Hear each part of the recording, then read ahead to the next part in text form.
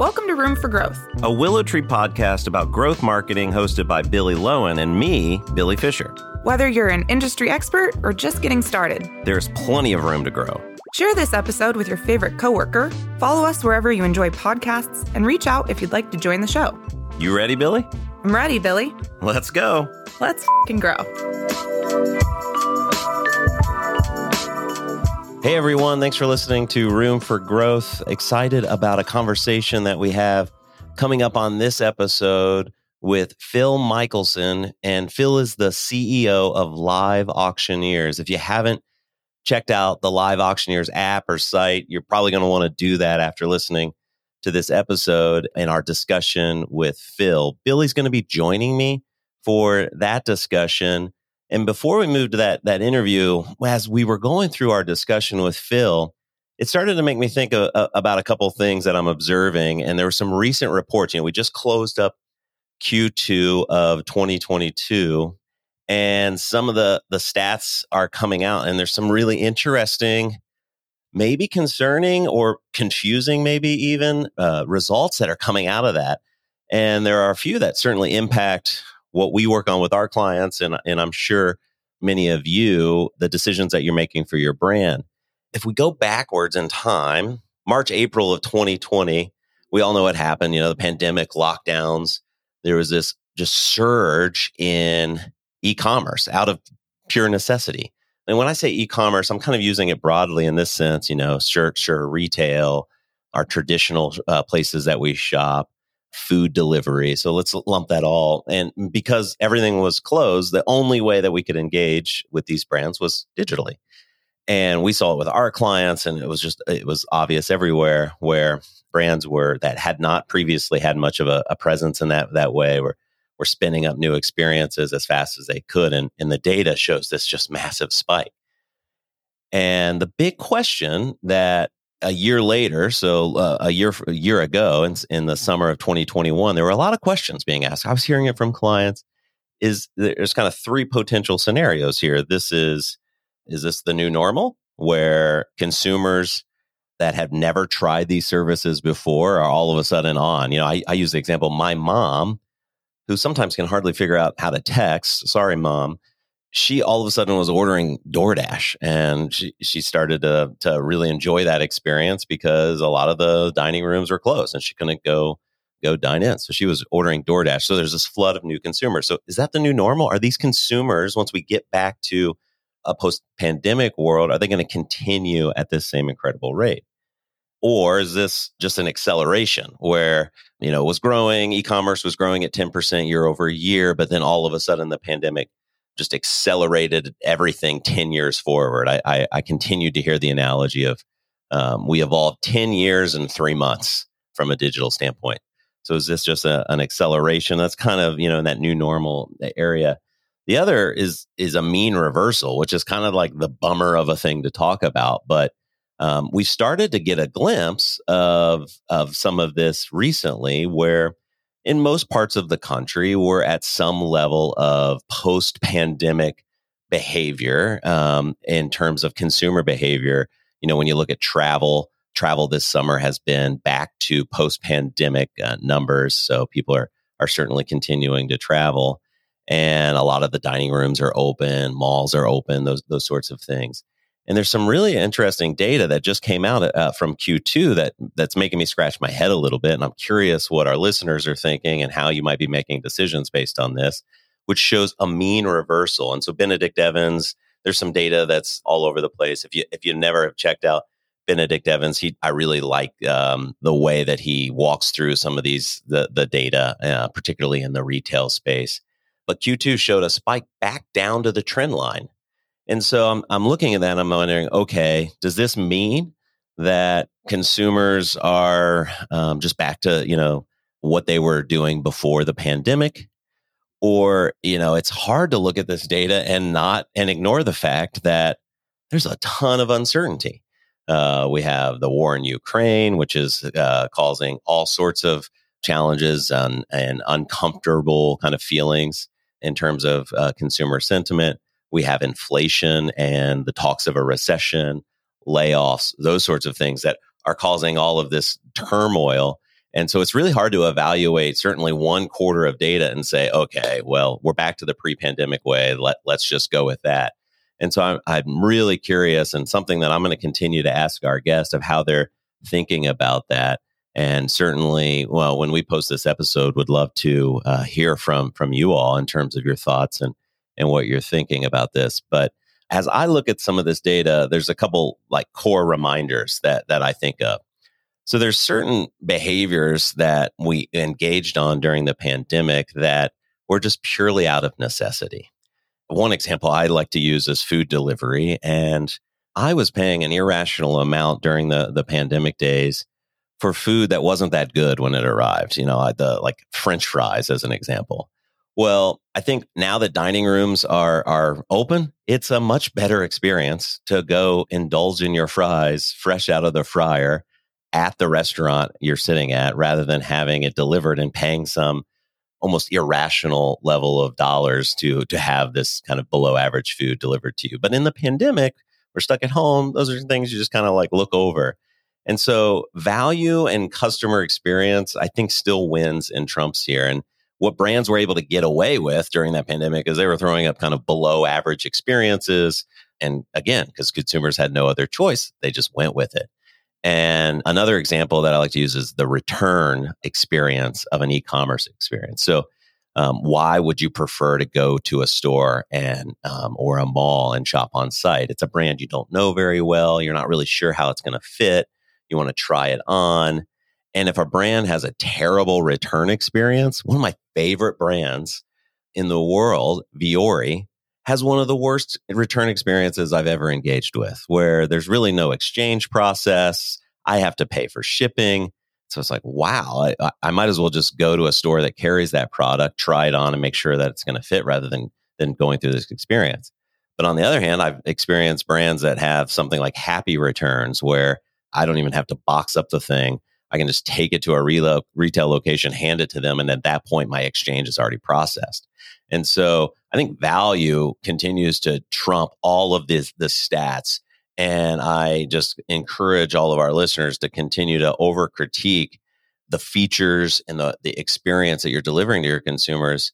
Make sure you're delivering it in a way that actually improves the experience and isn't just like, well, this is consumers will engage in this because they have no choice. Those days are gone, and we've lost that opportunity. And so for our clients, I'm kind of watching these stats, not really reacting to them, but really staying focused on the end goal of deliver a great experience digitally, or maybe even use digital to support the in-store experience, the brick and mortar experience, because that's not going away by any means. And we'll certainly continue to watch these numbers. And at some point, if this mean reversal trend continues, it's going to impact the way we make some budgeting decisions and feature decisions. But for now, it's something I'm watching. Curious what you're thinking about that. Would love to hear from you. But the reason I bring this up is our discussion with Phil, I think, highlights this experience topic. LiveAuctioneers is a incredible idea that doesn't replace, but supports the estate planning or estate sale auction world. It replaces that experience with a digital experience and really enhances it. So in a previous world where you'd have to drive all over the place, wait in a long line, now you can buy really unique goods, bid on really unique goods through a really cool digital experience. And Phil will tell us a little bit about how they're continuing to optimize and improve that experience over time. And this is an example that, pandemic or not, is something that just makes the lives easier of the consumer that's in the market for something they might find at an auction. So later on in the segment, Billy's going to be joining me for our discussion with Phil Michaelson, the CEO of LiveAuctioneers.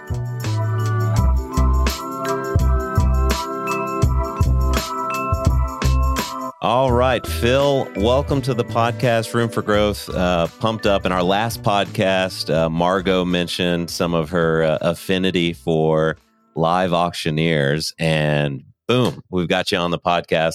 So excited to have you here and learn a lot more about LiveAuctioneers. But before we get there, just want to give all of our guests an opportunity to introduce themselves and tell a little bit about the journey of how you got to where you are today. So thanks, Phil. Why don't you go ahead and introduce yourself? Sure, Billy and Billy. Happy to be here. Thank you, Margot, for the mention of LiveAuctioneers and giving me this opportunity. So I'm Phil Michaelson, CEO of LiveAuctioneers. We help auction houses around the world to sell online and to find buyers. And then for buyers, we're really helping people find either great deals on things or incredibly rare and exciting one-of-a-kind items. And we kind of deliver up both and have two different types of buyers who both have a lot of fun browsing all the items available for sale on liveauctioneers.com and our mobile app. My background, I've been in kind of technology for about 20 years now, worked in all different areas, and perhaps we'll dive into that a bit more. But I've been at startups. I've been at IBM, like a really large public company. So I enjoy the size company of LiveAuctioneers, about 100 employees, working with over 1,000 partners, delighting millions of people who come by our website every month. How did you even get started in this business? How did Live Auctioneers come to exist? What is the origin story? Sure. So the original version of Live Auctioneers focused on helping sellers list their merchandise for online sale, and actually it was via eBay. eBay had a part of their auction website that was focused on live auctions. And so from around 2002 to 2008, that was what Live Auctioneers was doing. Around 2008, eBay decided it wanted to get out of the live auction business. I think they really were setting their sights, even back then, on starting to compete more with Amazon and fixed price model. And so they wanted to get out of this business that would never be a fixed price model. So the opportunity was given to Live Auctioneers to start the two-sided marketplace. And so from about 2008 to 2014, I'd say it was a very seller-focused marketplace. Whatever the sellers wanted, that's what the business did. I joined in 2014, and I think that's when we said, hey, there's this huge opportunity to bring new buyers into the auction world. What can we do that might initially upset auction houses or not, but overall bring a lot more buyers into this experience? And so from around 2014 to now, we really just continuously innovated on what brings more buyers. And the auction houses come in, they're like, Phil, I love seeing new buyers. It's invigorating. It grows my sales. So they're very happy with the new buyers.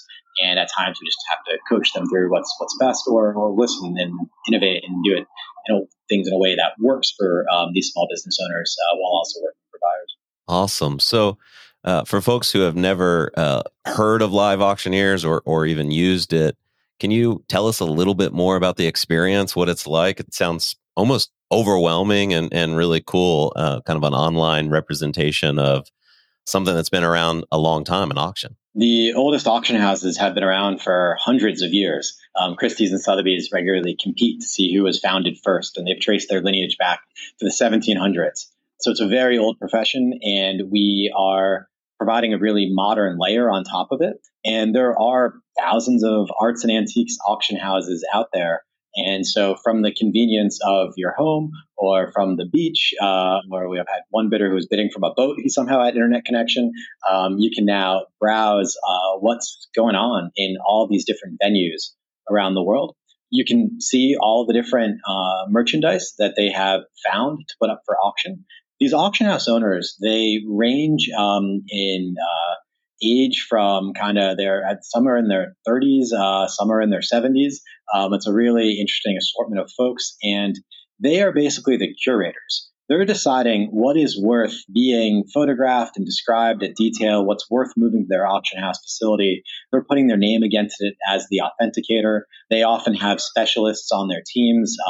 They'll have someone who's a GIA certified gemologist. They'll have someone on their team who really knows Asian antiques really well. They'll have someone else who knows U.S. illustration and comic art from the mid 20th century. So they have these specialists on their team who know different areas. These auction owners have a great eye for picking out what might be worth value. They move it to their facility, get it photographed, described, put online. And then you, from the convenience of your home, can browse. And sometimes you might just fall in love with some piece you never knew that you thought you wanted. A vintage horse-themed weather vane, but they can be really cool. Or you might have not known you wanted a Michael Jordan basketball card, or you wanted a guitar signed by Kurt Cobain. We've got all sorts of artwork, jewelry, fashion, vintage cars, with train memorabilia, but it's both like parts of real trains or it's vintage little toy train sets. The most popular search term is oil for oil paintings, but also for oil memorabilia, like from old gas stations. So it's a really wide array of super interesting stuff, very different from IKEA.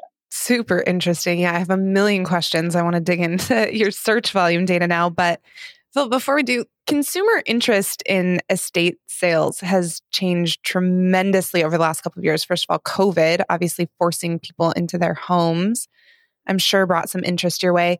But second, there's this pesky Gen Z that just will sometimes decide to come and disrupt the traditional audience that you would think about, kind of the older retirees who have dominated this market. How do you think about engaging your user base when it's so subject to change? How have you pivoted to some of these changes? Yeah, it's been interesting to see the user base evolve over time.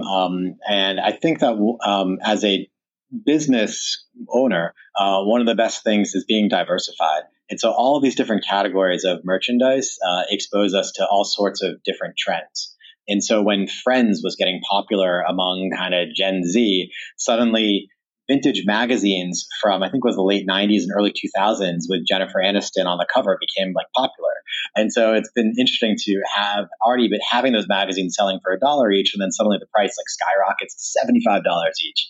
And it's just because something caught on with a certain demographic. So just by being in business with access to so much different merchandise, we're able to ride all sorts of different trends. And then we try to be on the cutting edge of technology, making things easily shareable, being first to market in different areas. So we were first to market to help auction houses have mobile apps. And we think that the mobile shopping experience is one that certain generations prefer. And so that just kind of put us in position for that. Or making sure the images could be pinnable, we thought would be a useful thing, 5-10 years ago. So we try to play around with making our stuff more shareable on the right platforms. Seen some hilarious TikToks. There was one that was Objet that got away. This guy was going through all the items that he lost on LiveAuctioneers with kind of like some sob sounds and sad music. It was really funny. There's different ways in which creators make our content come to life, and we try to make it a little bit easier where we can, and then lean in where we can too, whether it's work with influencers on Instagram and TikTok or other ways to get our story out. So with that, you kind of went there where I was going to ask some questions about TikTok. So like the Friends fad, and I had heard that the 90s was all of a sudden cool again. All the kind of 90s genre stuff. Do you guys participate in that, or you kind of let it happen on TikTok and then let it naturally, organically evolve on your experience? Or how much lean in versus just letting user generated stuff start happening is going on? Yeah, I mean, I think to date, our approach has been to try to add a little bit of fire to what's already kind of kindling. So if we see that interior designers are doing kind of flea market flips with stuff on LiveAuctioneers, and I'll plug it. There's amazing deals on furniture on LiveAuctioneers all around the U.S., particularly in the Virginia area where I know Adam is, who's listening. So we'll see something going on, and then we'll try to lean in a little bit, find some influencers in that space who can better tell the story, better demystify the experience, and make it more accessible. The purchase experience right now at auction is still a little bit cumbersome. So having someone to guide you through the experience is helpful. And so we spend a lot of time thinking about how can we make the experience more accessible. It's such an interesting concept. It actually hurts my heart a little bit as a person who likes strong control over everything I do. But the notion of a treasure hunt as your value proposition, we work with a few brands where this is sort of core to the experience, like TJ Maxx being one where when they thought about their digital experience, they almost don't want the digital experience to take away from getting foot traffic in the door to experience this notion of go and find a treasure-like item. How do you find a sense of control when really it's the chaos that's driving what's core to the experience here? Yeah, the challenge that we have, which maybe TJ Maxx has to a lesser extent and Amazon probably doesn't have at all, is every object is one of a kind. So a lot of typical e-commerce strategies for how you would guide users to the right product just don't work. So, on Amazon, it's like people who bought this also bought that. And they can sell the same item over and over again and see what pairs with it. We really can't do that. Our objects are so different from day to day in terms of their condition and their age and what it is and what they do. We try to do a lot of data processing in the back end to try to figure out the attributes of the items, but it's really hard. So we do rely on our users to do a little bit of work. we will try to capture preferences, understand, oh, this person's browsing coins. Let's try to show them more coins. The coins are at this price point. Let's try to make sure that price point, oh, they're ancient Greek coins that they're into. Let's try to show them more ancient Greek. So they're like, try to figure things out we can, but maybe they just really only like the bust of a certain Greek ruler and not of a different ruler. And like, that was the thing they wanted. So we do try to capture explicit preferences where we can. The more we can get someone to tell us that they really want an Ames chair from 1950, that's black, like the better. The more they can tell us exactly what type of size jewelry they wear because they're looking to buy for themselves, the better. And then we can alert them more regularly to when we have the right merchandise for them. It's a partnership. I think, IKEA is a really interesting brand for me to follow because I feel like their merchandise is very mass manufactured. And so like nothing that you get is one of a kind. And so that's LiveAuctioneers is totally different. Everything you get will have its own story. But like IKEA, you kind of have to do a little bit of work right now to work with LiveAuctioneers. Just like you have to assemble your furniture when you get home, and maybe that gives you a sad story, but also some pride, depending on how you feel about something like IKEA furniture. With LiveAuctioneers, like you have to do a little work to find the right thing, but then you get an even better story for it and a great deal too. Wow. Phil, so speaking of IKEA, who on earth do you compete with? I've heard you talk about some of the auction houses as partners. I'm trying to figure out, who do you view as a competitor? I view the competitor as basically someone who doesn't know how amazing auctions are. And so it's more of like an information asymmetry that I'm competing against and just trying to get the story out there. But figuring out how to do it cost effectively as, I'll be very honest. Like if you want to buy a gift for someone with LiveAuctioneers, you have to plan ahead. LiveAuctioneers makes amazing gifts because you can get someone totally unique bookends made out of like iron from wherever, or you can find someone a one of a kind vintage book from like the first edition of some topic, great costume jewelry. There's all sorts of great gifts, but you might lose at auction and then you don't have the gift because it was one of a kind. You're going to have to coordinate shipping a little bit more than normal. So it's going to take a week or two to get to you. And so that means it's harder for us to buy Google AdWords and go up against Etsy because they can really service a broader set of use cases and be a little bit more cost effective with their spend. So I think for us, we try a lot to think about how do we get our story out kind of cost effectively. Maybe this podcast will help. Thank you. And over time, we're thinking a lot about how do we just make the experience easier so that maybe someday we're able to satisfy the gift buyer who needs something the next day and give them the confidence that they can quickly find those bookends, that costume jewelry, and win the item and get it shipped right away. So a lot of our technology investments are going into making that purchase experience easier. Super interesting conversation around how you drive adoption to your brand. And it sounds so different from acquisition all the way through to how you might think about retention of your fan base, your customer base.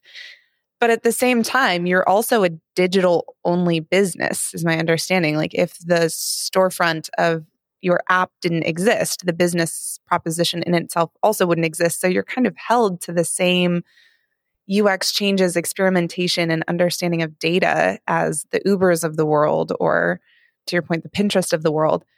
What do you really focus on to understand whether or not new customers are adopting your brand and adopting your product? Sure. So definitely there being great e-commerce experiences out there at the Amazons and Etsy's and Wayfairs and whomever else has really raised the bar for what I think people are willing to tolerate. And they also provide us with some great ideas. But at the same time, we're really helping these small business owners who didn't expect to be online sellers become good online sellers.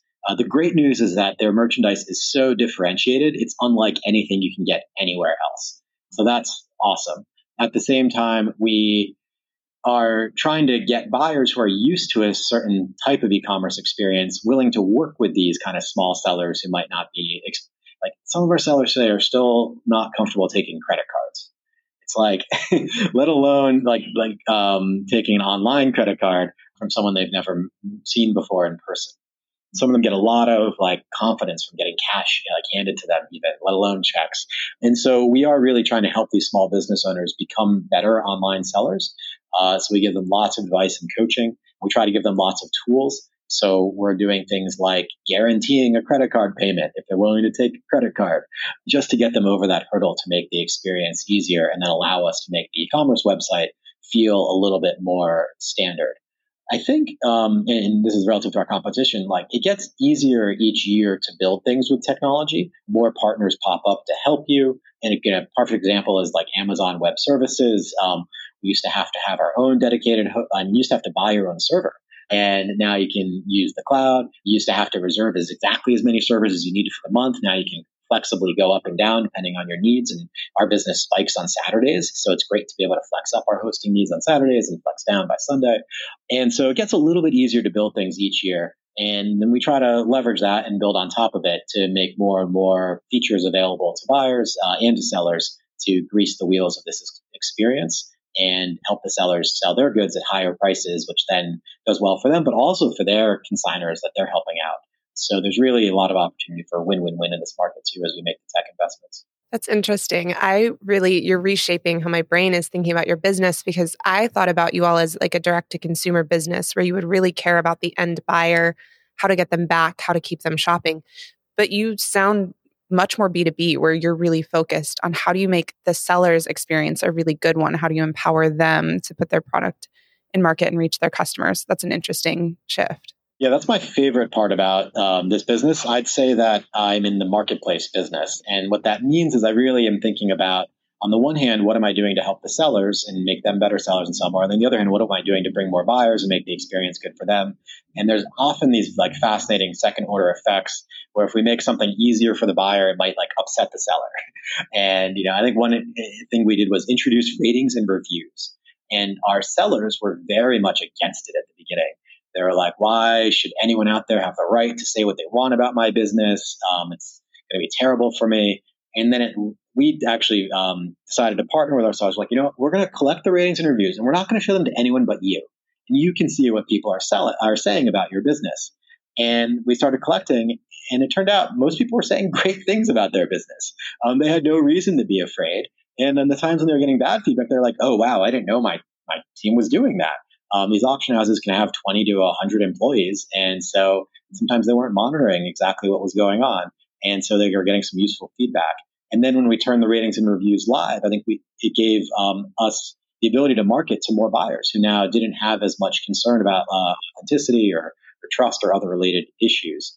And so it like things that seem like, of course you would do this to help the buyers. Sometimes the sellers will push back on, similar to payment processing via credit card. We really have to think a lot about how do we make the sellers happy to accept payment via credit card so that we can get them to release the objects to our online buyers. So Phil, quick question. You have done a great job of taking this in-person experience that's fast and furious. It's sometimes hard to understand what an auctioneer is even saying. It can be kind of overwhelming, and translating that into a digital experience that's fairly equivalent. What was the technology that you had to have underlying that digital experience to make it translate so well? What were some of the keys to success that you tried to develop along the way? Sure. I think it's really a team effort to help innovate new experiences. And so I think in my career, I pride myself on assembling really great product teams that are often a combination of a UX researcher who can do some visual design, a product manager who can really do some customer research, some technology folks who can really communicate well about what the technology can and can't do with a limited amount of investment, and then try to come up with something great. And so in trying to bring the excitement and speed of a live auction to the digital experience, we've spent time really studying like what are the auctioneers doing, what are the bidders doing, and then what is the most important information to surface, and then what can we realistically do with technology on web and mobile to make sure that we can provide the ability for buyers to interact in a super fast experience time. And so I really take a lot of pride in getting some accolades from the founder of Ruby on Rails and Basecamp. He wrote a blog post about the UX of the LiveAuctioneers live bidding console. And he, in some ways, was very harsh. But in other ways, he was like, but this thing actually really works for a super complex experience that has to work in real time. It's like the number at which the price is selling for is big, and you can see it. And there's a big button to click when you want to bid. And you only have to look in one small area to get your bid across. And some of those things are really important when stuff is moving fast. So it's a really strange user experience to try to design for, because these callers can move so fast when they're calling out the current bid. And these auction events will have 500 items. that the auctioneer is trying to sell over the course of about 5 to 6 hours. Each item he really only wants to spend like 30 to 45 seconds on, but she wants to get the highest price for the item. So it's moving super fast. And yeah, we definitely try to watch what buyers and sellers are doing. We take feedback. We've had to add things like lock and unlock the bid button just so you don't accidentally click it. We've had buyers claim, "Oh, my cat stepped on the app and that's why I bid." And we're like, "No, we think you're just having buyer's remorse." So we've got some features to control for that. But at the same time, we think that swipe to bid is kind of not fast enough for people who really want to bid quickly on items. So it's been really interesting to play with different interactions to get the bidding going. Our auctioneers actually love our technology. They say it's the fastest, and that matters to them because they want to see all the bids coming in from bidders around the world quickly and not have closed the lot and then have a bid come in, because that creates all sorts of issues. And we've done things like send our team to China to make sure that the app is loading fast there on the other side of the Great Firewall. Like, we take a lot of pride in making sure it's a low latency experience technically for the video and the bids, but then also a high usability experience. And it's really been a team effort to get that experience there. So Phil, earlier you mentioned oil is, I think you said your top search term. So I can only imagine the amount of data and insights that you get from what users are searching. I'm sure it's fascinating. How are you leveraging that data? How are you kind of taking it in, and how's it impact some of the things that you do in the experience? Or does it impact some of the things you do in the experience? Yeah, absolutely. One of the neatest things that we provide to folks is what we call our price results database. So it has the prices at which 25 million objects have sold at auction over the last about 15 years. And it's an amazing resource. I will pull it up when I'm at a tag sale or a estate sale and be like, "Is this Matchbox car worth anything?" And I can quickly find out. Or what do these this Tiffany kind of candelabra sell for? And so the data is really powerful. It's really useful. We try to make it available as much as we can to people, like through that price results database. And then we try a lot to structure the data to make it useful so that we can start to look at trends in different areas. We use it to try to create profiles of folks that we can notify them when the right objects come up for sale. Again, a really unique aspect of our business is that what we have available for sale today is totally different from what we'll have available in 4 weeks. Auction houses will secure inventory, photograph it, catalog it, and they'll put it up on our website for about 2 weeks before the sale ends, and then that thing's gone. You can never get it again. So that means we do have a ton of data coming through, and we have to try to figure out that, this Rolex watch with the blue face in the Daytona style with some diamonds in this size is actually really matching this other one over here, even though they're described slightly differently with different photographs, so that we can get to the person who actually just lost and maybe wants it now a little bit more. So we've got tons of data. We're still looking at doing more and more. If anyone's listening who loves crunching data, feel free to reach out to Phil at LiveAuctioneers. We think we can publish a lot of neat trend reports and other things. And I think we're just scratching the surface of what we can do with all the data. Yeah, it brings me to something that I think is unique in your business. So Phil, I have a confession. I am a nerd for push notifications, among all other owned channel experiences, and how you can use things like push notifications or SMS to create tension or create friction or create this really unique user experience, particularly when you have an engaged audience like you do. I know that right now, one of the ways that you're using push in particular is, say I search for a Chanel handbag and there isn't one available. I can sort of follow that search and potentially get an update if the item I'm looking for becomes available. But how are you thinking about using owned channel as a part of your product experience, a part of the value proposition that you're creating? Yeah, so I am strategically really fascinated by owned channels. I think it's very risky to depend on others and things you might think you own, like email. Google can and Yahoo and whoever can decide suddenly that they want to put some ads above your email, or they want to put you on the promotions tab, and then you've lost a lot of your direct relationship with your customer. So we've tried to play around with getting more access to folks, even just as like a defensive mechanism, because we do use email a lot, But like, what if Google and Yahoo and Outlook decide to suppress the emails more? I want to have access to people's text messages. I want to have access to mobile notifs, browser notifs. Like, we'll try other things. So I think it's really important to be diversifying your channels kind of just in case some of these companies start to come for them. And then in terms of how we use them, we're constantly innovating. I think with LiveAuctioneers, there's a lot of different frameworks or metaphors to use for the business. Two-sided marketplace is one. I also think we're an events business. So we have these auction events that come up for a limited time. It's almost like you can get tickets. And so we definitely think about notifs as if like there is a time sensitivity to a lot of what's going on. The objects are one of a kind. Only one person can bid that amount on the object. So if you want to be the one to win it at $100, you got to come fast and place your bid. So there are some neat ways we can use urgency, and I think notifs and urgency make a lot of sense together.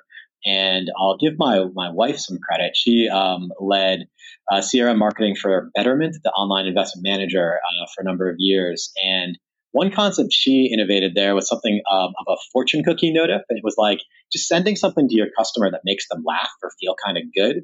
And so I think she developed a list of all these jokes that were kind of positive and uplifting and giving you credit for your savings. And so when you put a deposit in or when you hit a new milestone, you would get this just like random positive notification.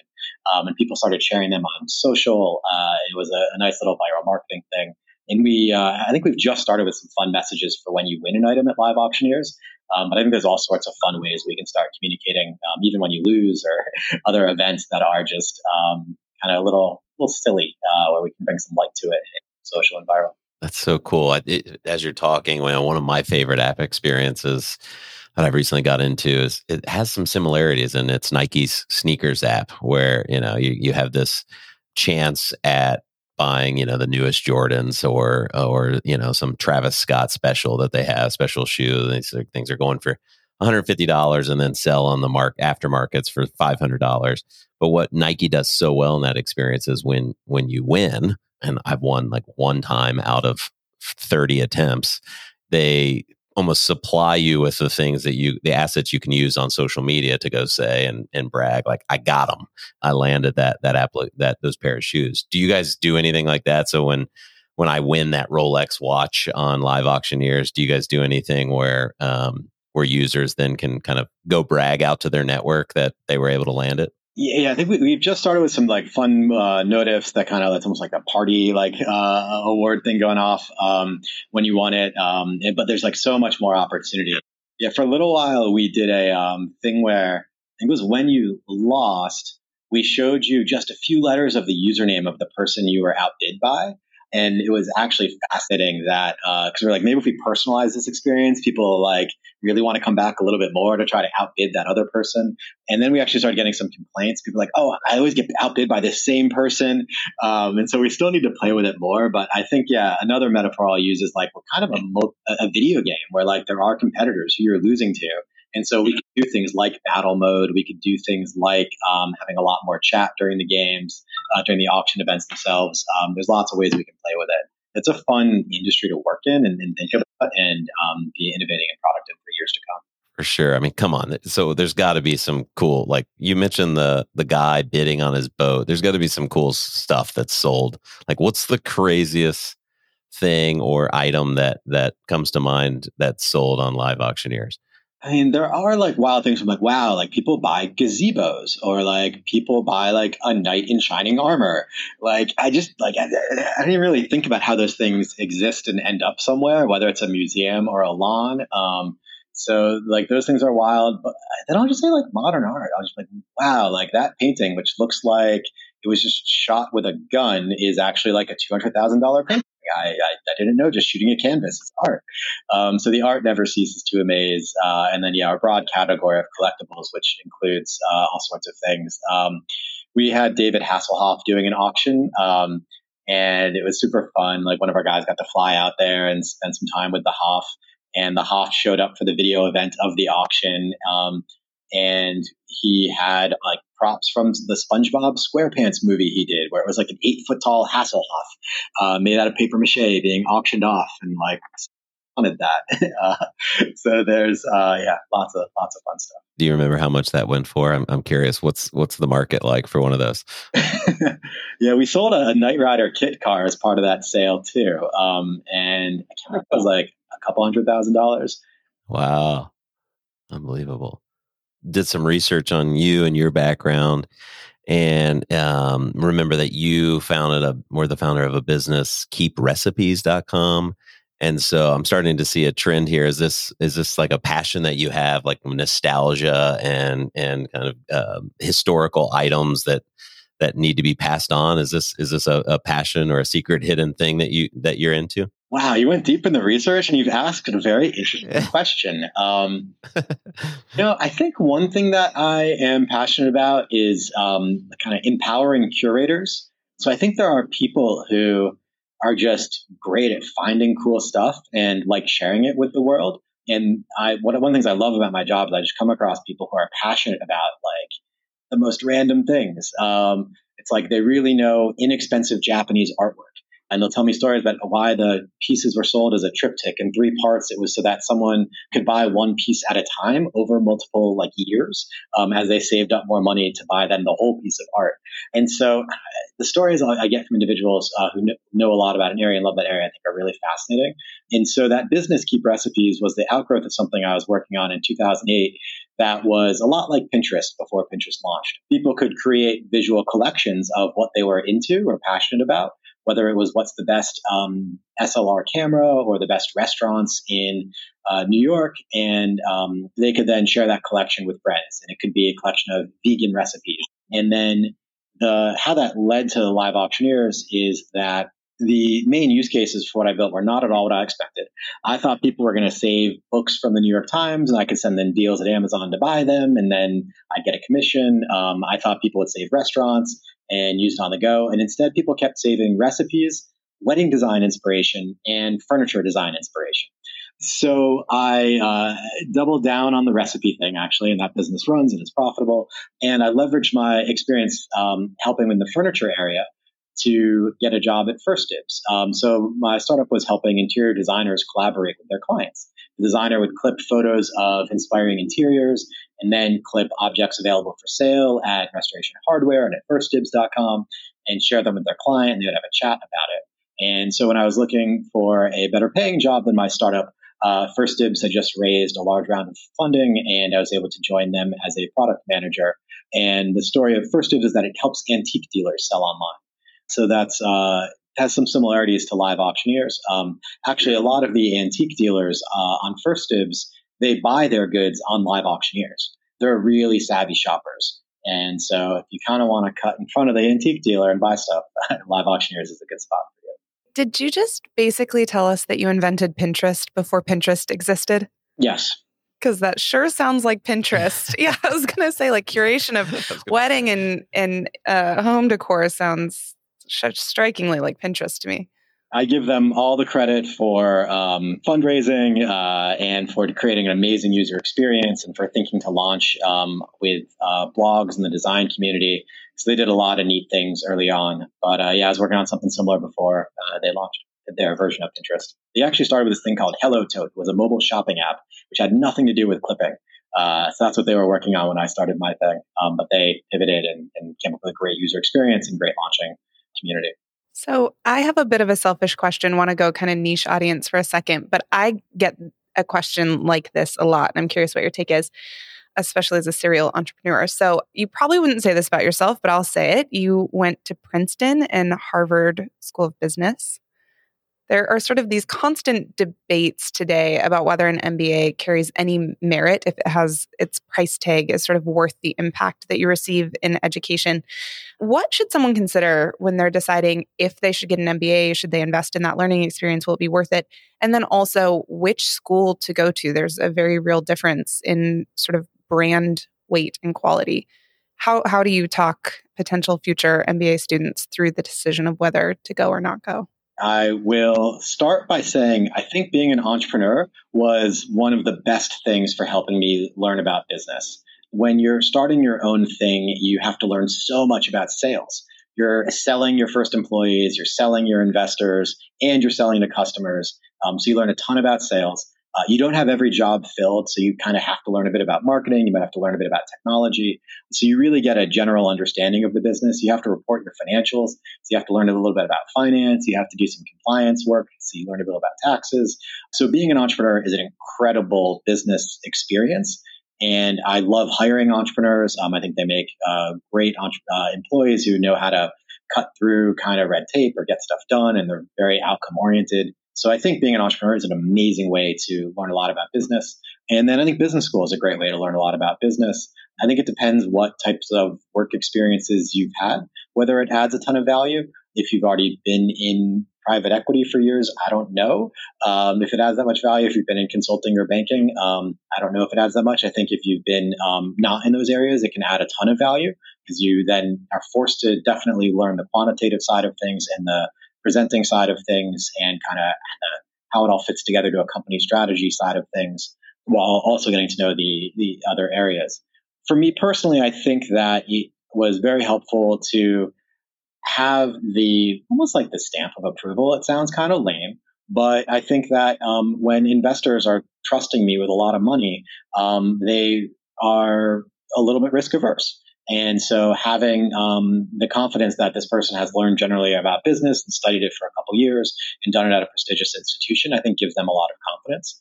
So I think it can be helpful in fundraising. I think in a career, as you move up, I think it can be helpful in giving confidence to folks that you've studied broadly about business and kind of can have a more general management job because you've had to touch on a lot of the different areas of business in your training. So I am in favor of it.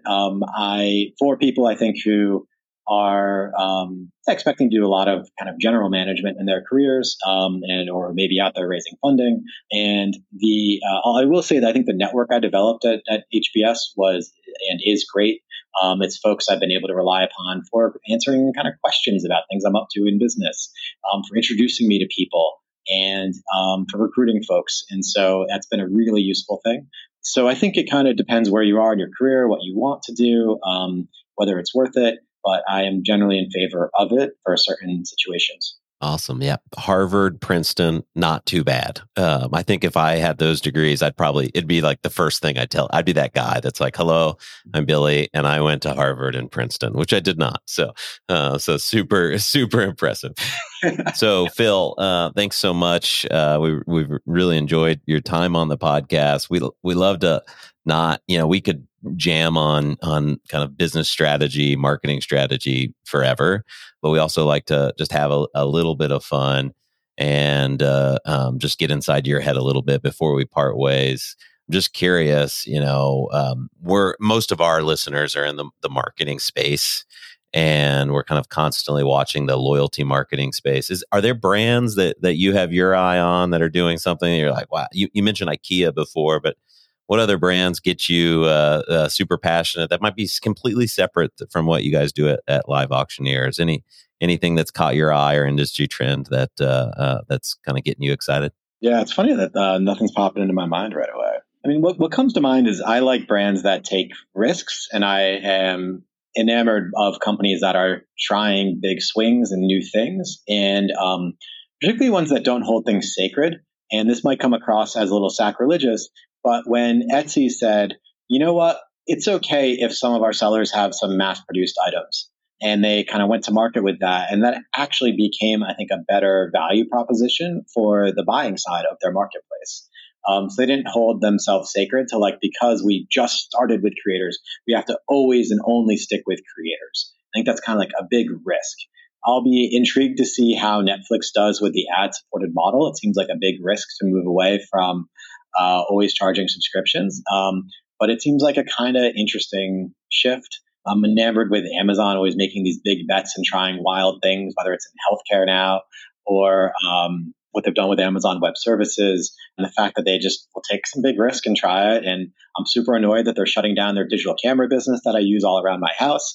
But I will move on and progress. But I think it's cool that they take risks and try some things to see what could be big. Yeah, it's cool to see businesses like Amazon and Etsy build this really amazing foundation and then use, they're not typically straying too far from it, but using that foundation that they've built, like the Prime business, to kind of revolutionize healthcare as a massive example. As you're talking about your business, LiveAuctioneers, I think there's probably a lot of opportunities to continue to expand, especially as I feel like we're changing a little bit in terms of consumer behavior from like just buying a bunch of stuff, going to kind of the cheaply made place and buying a bunch of stuff, and certainly have read a lot and observed a lot that users are changing their behavior a little bit, and it's more about buying something that's unique or high quality. And so I think it's put you all in an incredible position, and I'm excited to lose 3, 4 to 12 hours just looking for what that next thing that I need to buy. I apologize to my wife ahead of time for this, like the odd knickknacks that might come rolling through my house in the future. With that, Phil, as we close out, what are you listening to, reading, watching right now? Like just one thing that's got business or non-business. What's got you pumped up? I'm not sure it's pumping me up, but I'm amused at the show Severance on Apple TV. It's just such a fascinating construct for a show. It started off really slow. It seems to be picking up a little bit, but it's kind of wild to think about having completely separate lives. So that show is kind of giving me something to noodle on. Yeah, that's a good one. And then just to come back on trends, I think one trend I'm watching a lot is basically live streaming shopping. And so people are streaming video as they're browsing stores. And then in the comments, people can be like, all right, I want to buy that thing you're holding. And I think that trend is really fascinating. And it is something that I think is an opportunity for us. About 20% of our auctions have an auctioneer streaming live video during the live event. But right now it's kind of one way to the online audience, besides the bids coming back in, but there's no real-time kind of chat. Yeah, I'm enamored with companies that don't hold things sacred, that think like, hey, I can just totally innovate this experience. And maybe it should be a two-way talking experience. And maybe that's kind of a future iteration of LiveAuctioneers. So we have those neat opportunities ahead of us to ride these really interesting trends. That's a very cool example. Likewise, like I spent some time in China, and that was one of the first things I noticed was how often they're streaming shopping experiences. So I can't wait for that trend to start hitting the US. I've been surprised at how delayed it has been showing up here. Phil, thank you so much. I hope that all of our listeners go to check out LiveAuctioneers. I look forward to hearing the stories of what people have landed, and I look forward to sharing my stories. But we really appreciate your time, incredible insights on a super unique industry. And we're grateful that you came and spent some time on Room for Growth. So thanks so much, and cheers. Thanks for having me.